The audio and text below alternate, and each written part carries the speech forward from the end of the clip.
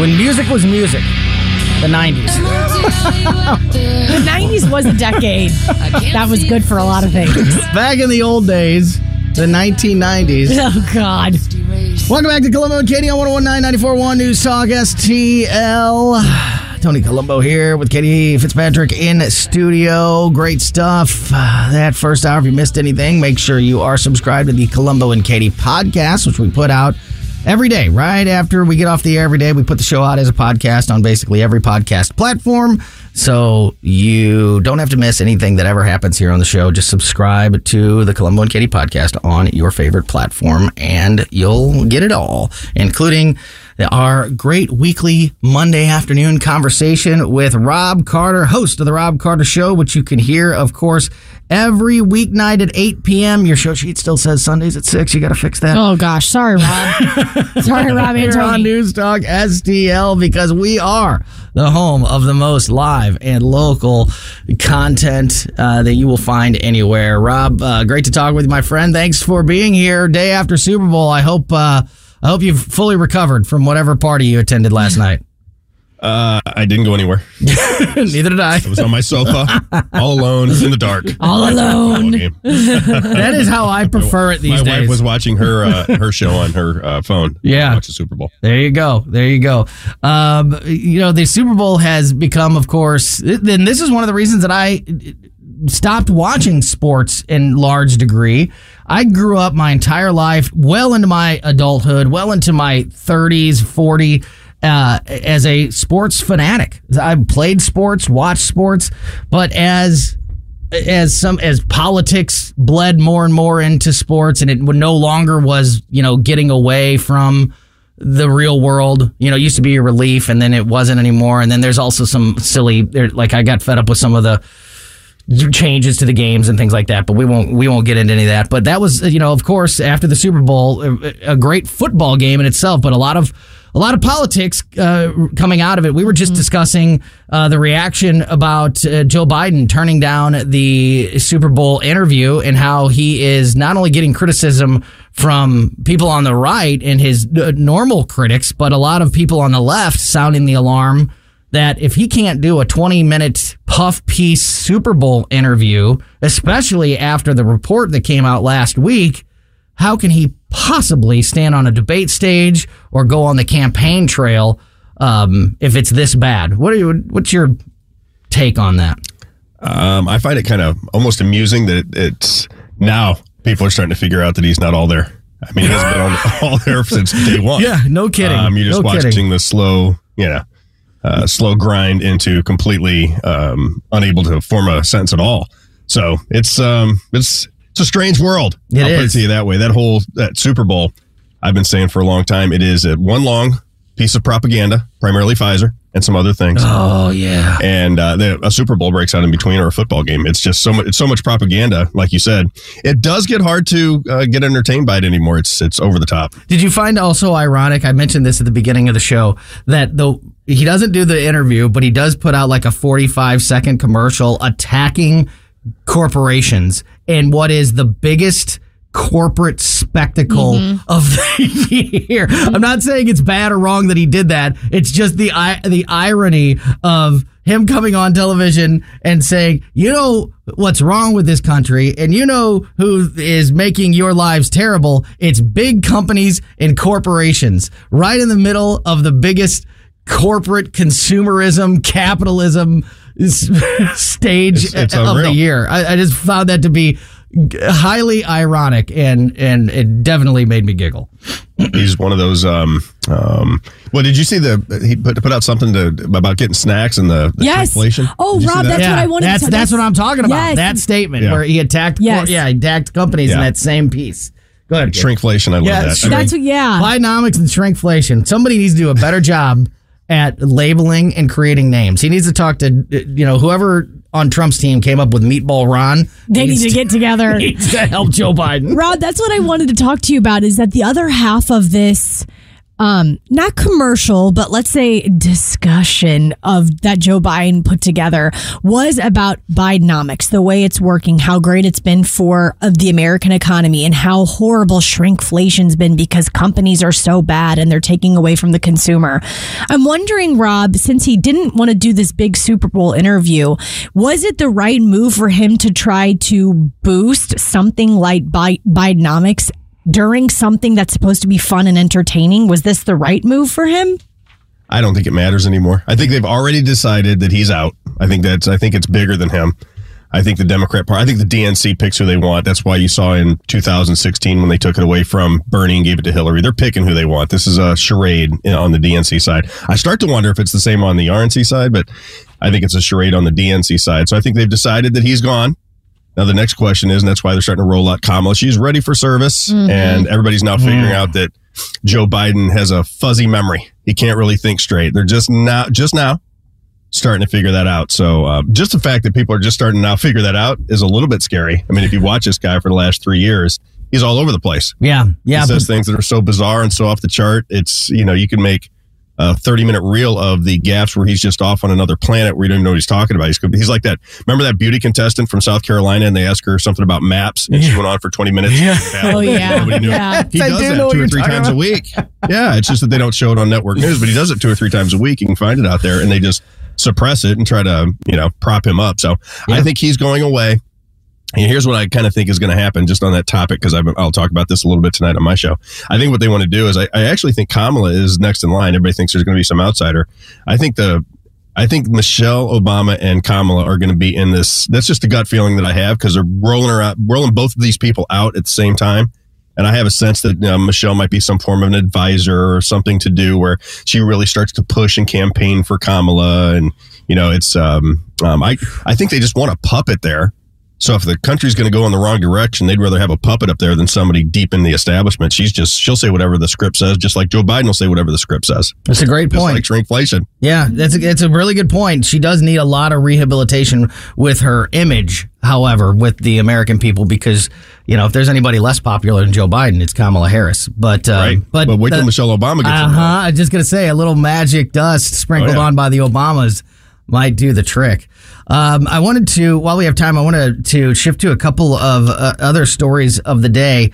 One, another report. Katie and I have talked about this a couple of times over the last few weeks. Another report out today by NBC News about Joe Biden behind the scenes raging against Benjamin Netanyahu and calling him names and taking issue with the war in Israel, while still publicly holding on to his support of Israel. And I think this could be another, we talk about how telling it is that he doesn't do that interview. I think this could also be very telling. This NBC News report today said that Biden is complaining that Netanyahu is, quote, giving him hell despite his attempts to push for a ceasefire in the war in the Middle East. An NBC News source said about the war, quote, Biden feels like enough is enough and it needs to stop. Behind the scenes, Biden regularly refers to Netanyahu as this guy and has on multiple occasions called him a pain in my ass and an a-hole. The NBC report comes one day after Netanyahu defended Joe Biden. Publicly in an interview yesterday, Netanyahu was asked about Biden's mental condition coming off of the special investigators report, specifically when it comes to conversations about the war. And Netanyahu said about Joe Biden, quote, I found him very clear and very focused. We managed to agree on the war aims and many things. Sometimes we had disagreements, but they were not born of a lack of understanding on his part or my part. So Benjamin Netanyahu defending Joe, at least publicly, while apparently Joe Biden is bashing Netanyahu behind the scenes. And Rob, my opinion is this is setting the stage, because there's lots of reports that say that the pressure from the progressive left to not support Israel is starting to get to Biden, especially in an election year. What do you make of this story? And do you think that maybe Joe Biden is sort of laying the groundwork to change his tune about Israel in the future? It's a very complicated situation. So my take on it is that Joe Biden is, I say this all the time, just my personal opinion is Joe Biden is completely irrelevant. He is nothing more than a figurehead. If you put a sock puppet on your hand, that's all he is. So the question always with me is, who is the one running him? What are they trying to get accomplished? And it appears, if you just watch how they roll out the propaganda on all the different networks and really stay in tune with the media apparatus, I think it's just a way to make him look like he's lucid and has an opinion.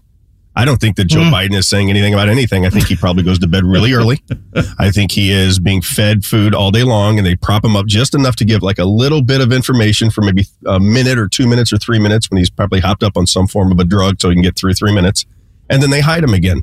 And they hide him and they hide him. And they put out statements on Twitter, which, you know, yeah, he's not putting out his Twitter statements, quite obviously. So somebody else is putting those out there. So I think he is just, he's almost like an illusion of a president. He's really has nothing to do with anything. This is my opinion, just in watching him. Yeah. And I think what they do is they have handlers for him, the bureaucracy, whatever that is. And I have opinions on that too. But I think that is what writes the script for him. He reads it. The DNC writes the script and they read the script. And whoever's really running the DNC would be a good question. Well, so that's exactly what I was going to ask you. You know, a lot of people say it's Barack Obama.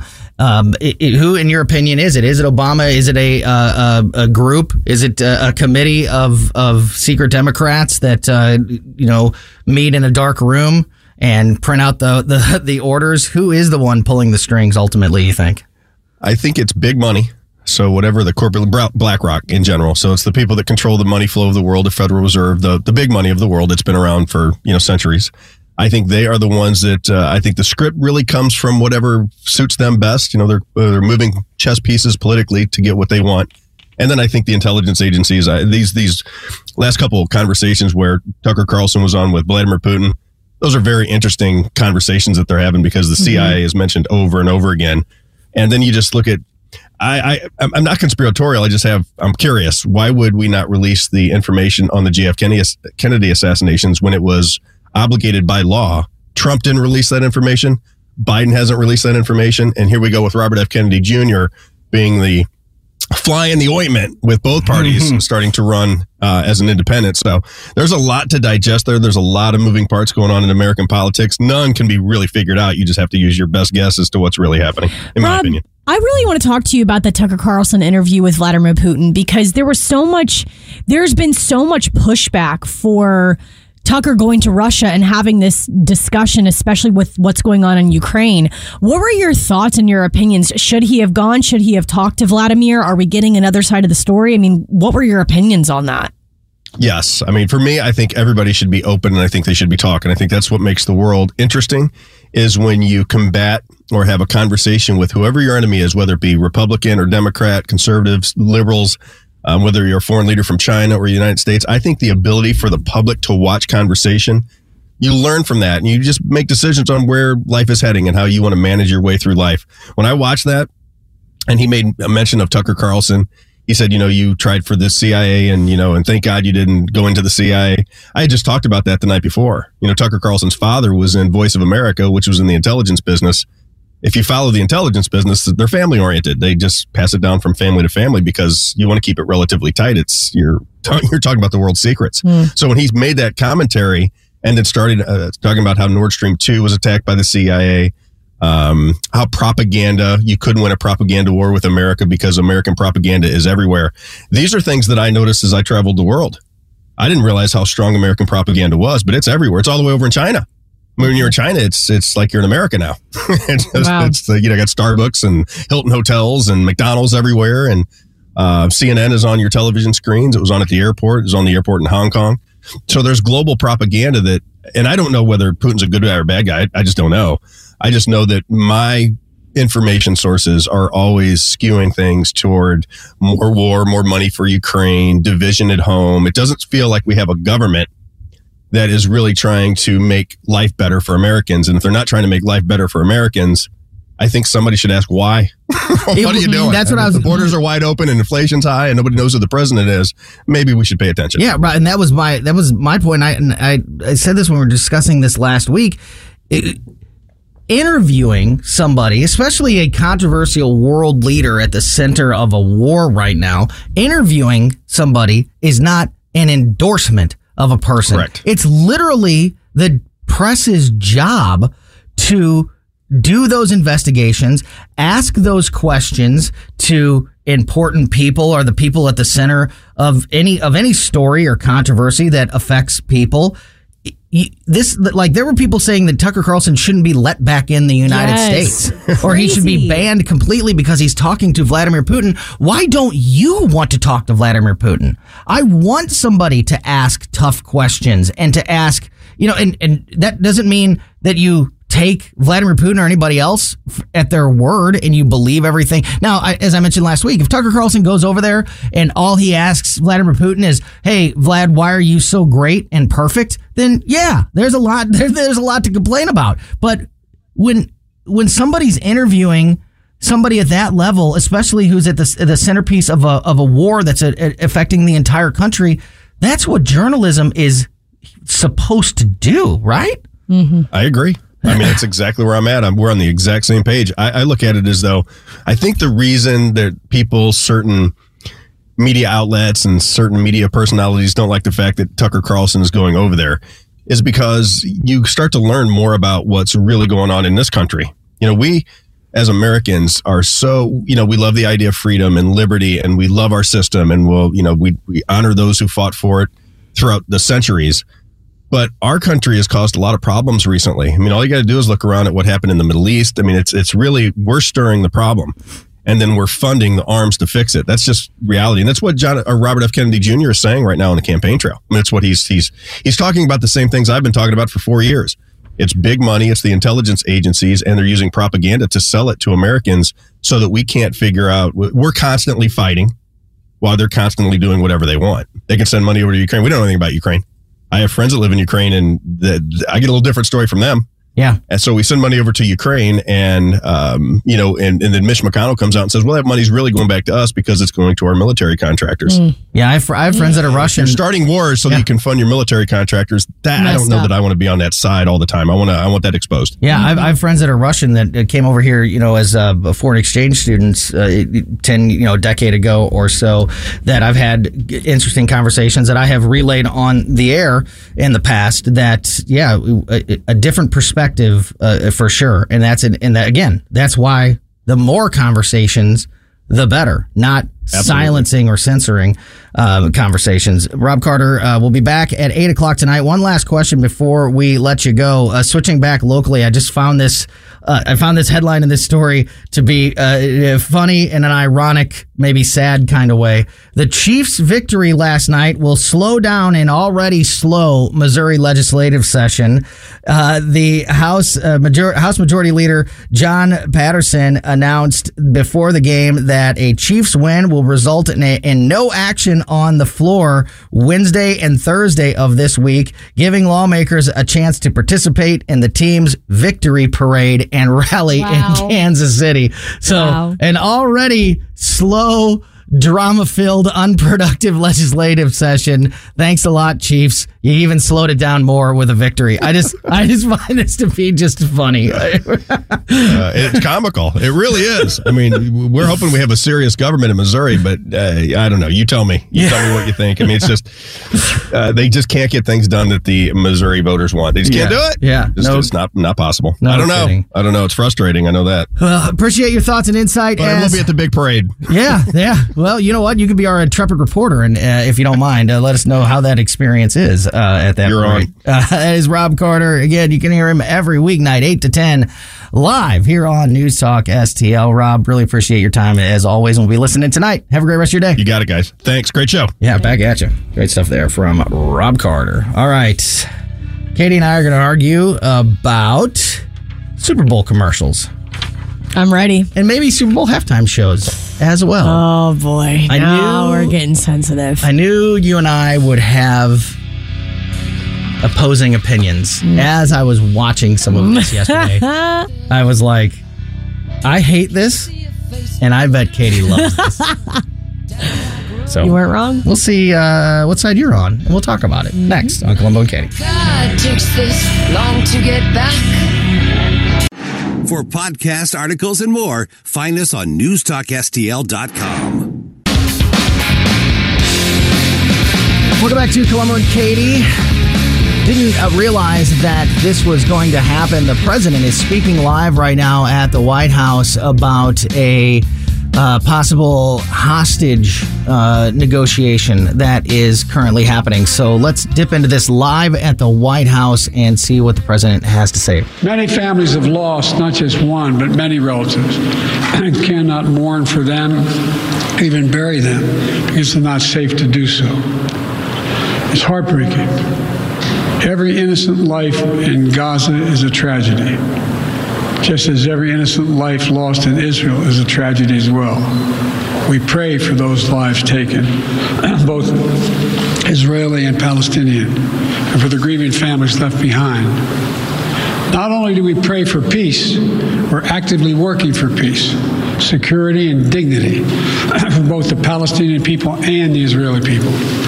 And I'm working on this day and night with the king and others in the region to find the means to bring all these hostages home, to ease the humanitarian crisis, and to end the terror threat, and to bring peace to Gaza and Israel, enduring peace with a two-state solution for two peoples. As the King and I discussed today, the United States is working on a hostage deal between Israel and Hamas, which would bring an immediate and sustained period of calm to Gaza for at least 6 weeks, which we could then take the time to build something more enduring. Over the past month, I've had calls with Prime Minister Netanyahu, as well as the leaders of Egypt and Qatar, to push this forward. The key element of the deals are on the table. There are gaps that remain, but I've encouraged Israeli leaders to keep working to achieve the deal. The United States will do everything possible to make it happen. The King and I also discussed the situation in Rafah. As I said yesterday, our military operation in Rafah, the major military operation in Rafah, should not proceed without a credible plan for ensuring the safety and support of more than 1 million people sheltering there. Many people there have been displaced multiple times, fleeing the violence to the north, and now they're packed into Rafah, exposed and vulnerable. They need to be protected. And we've also been clear from the start.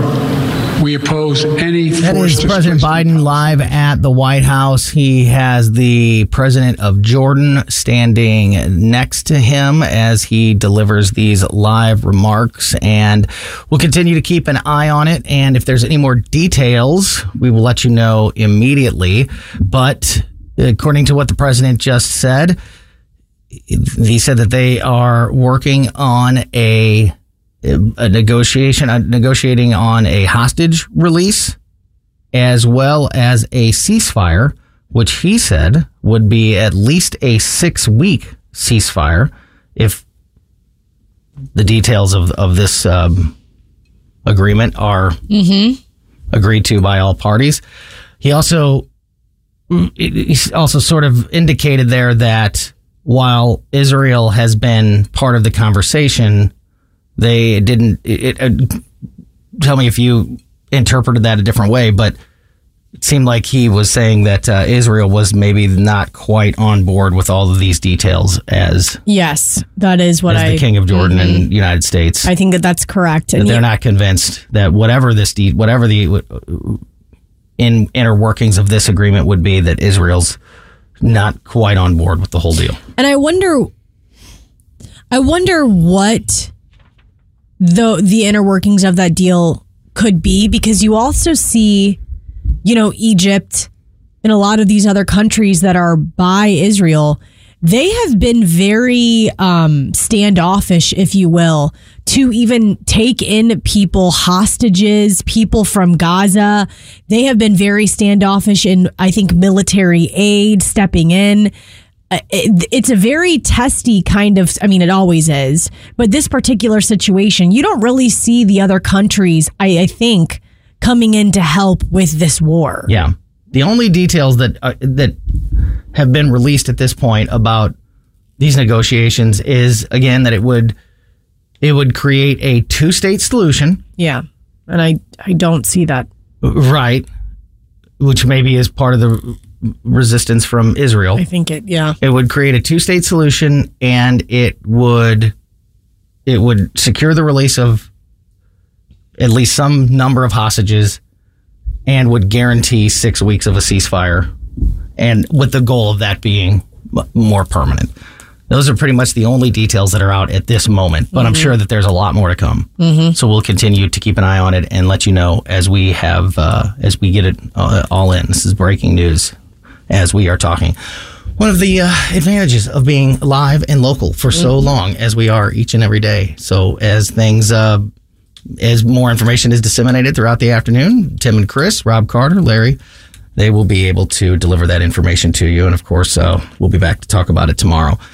Dipping back into the Super Bowl for a moment. Super Bowl commercials. Did you like them? Loved them. Loved every minute of the Super Bowl commercials. I told you today, I'm not jazzed about anything that has to do with sports, but all in all, the Super Bowl, I thought was an incredible game. I told you I loved all of the commercials. From the serious ones all the way to the goofy ones. I loved the halftime show. Like, I came in and I'm like, oh, that was so much fun to watch. I had a blast. That was my POV. The second half of the Usher halftime show I loved. The first half was a little bit of a slow, boring start, and I was looking forward to it. Like Christine and I both were, and we were like, "Come on, get going." And once Little John appeared, and he saved the day. Yeah, and said, "Turn down for what?" It was game on. From that moment on, it was pretty great. I thought it was so good. But the commercials, But why? Why are you being such a grumperton about the commercials? What's so funny is that Katie and I were talking about this before the show, and the commercial that I use as my example of the worst was the Dunkin Donut commercial, and that was your favorite. I loved every minute of it. I thought it was so fun. Does it make you want to go to Dunkin Donuts more often? Does it make you want to buy Dunkin Donuts products more than it did before? You know, you're like, oh man, I wouldn't normally have gone to Dunkin' in the morning, but I will now that I saw not that. Ben Affleck. Well, it's not that. That's what it's supposed to be. It is what that's supposed to be, but there's remembrance in it, and it's not necessarily nostalgia. I'll pass by a Dunkin' now and I'll laugh because I'll think of that Super Bowl commercial, which is part of the marketing. Maybe I'm not going to go into Dunkin' because I'm not really a They need to make money off of that commercial. They do. But I'm not maybe going to go in and buy the expensive coffee. That's just not how I roll. But I'll look at the Dunkin', and if I did have a hankering and there was a Dunkin' and a Starbucks, I'd probably be more apt to do the Dunkin' because I think oh, they're funny. They put in a funny thing.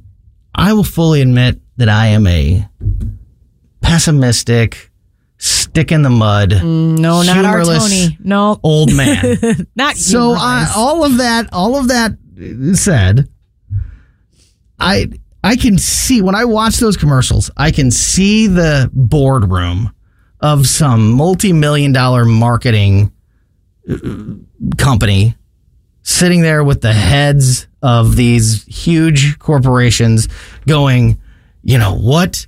Who are the most relevant super celebrities out there? And let's pay them whatever we need to pay them to come on and be silly and do something dumb on our commercial during the Super Bowl, and then Americans will love us. And I just don't. It makes no sense to me to pay Tom Brady $15 million to wear a Dunkin' jacket and pretend he's a DJ to make anybody go, well, that's it. I'm going to Dunkin' 5 days a week from now on, because that was great. It just makes me just cringe. I think that is part of it, but the other part to the commercialism that is now 2024 is that hype. They are trying to sell the product. The hype's got to come along with a financial payoff, though. It's true. And I'm not. Maybe it does. Maybe this works. Maybe people see that and they go, did the Bud Light commercials, do you think, change anybody's mind about? I don't know. Bud Light? I don't know. Because they're trying. But the glitz and the glam and the bombastic nature is also part of it. I understand the financial part taking the precedence, but to put Ben Affleck, who has been the Dunkin guy now for a long time, and have J-Lo a part of it, and then Matt Damon. I'm like, Tony, come on. The Dunk King? Come on. Matt Damon hating his life to be forced to do it? It was so good. And then the one with Jason Momoa, too, which was the T-Mobile, and it's the two guys from Scrubs. I hated that one, too. I hated that one, too. It was so funny. I love the guy from Scrubs. How about the line at the end when the lady was like, do it again, but this time take your shirt off? Yeah. And then she looked at the other two guys and was like, you can keep them on. What if that was a girl? It would never be a girl. What if a guy said, hey, do that again, lady, but take your shirt off? Yeah, I guess so. I told you I'm a humorless old man. I get it. I'm a grump. You didn't like one commercial? Not one? No, I didn't see them. I didn't see very many. But no, that doesn't, none of that does anything for me. I think it's just... Tony. I think it's... It's supposed to be cheesy. It's supposed to be corny. It's also supposed to be profitable. Well, $7 million just for the commercial. How much do you think Jason Momoa got paid? How much do you think Ben Affleck got paid? And if it was more than 30 seconds, too. If it was like a minute. Yeah. All right. I'm going to go crawl back in my cave. Listen to Lil Jon. Colin and Katie back tomorrow, too. Make sure you subscribe to the podcast in the meantime. And keep it right here for the O'Reilly Report next. The Tim Jones and Chris Arp Show at 4. Larry at 6. And Rob Carter at 8. Thanks for listening to News Talk STL.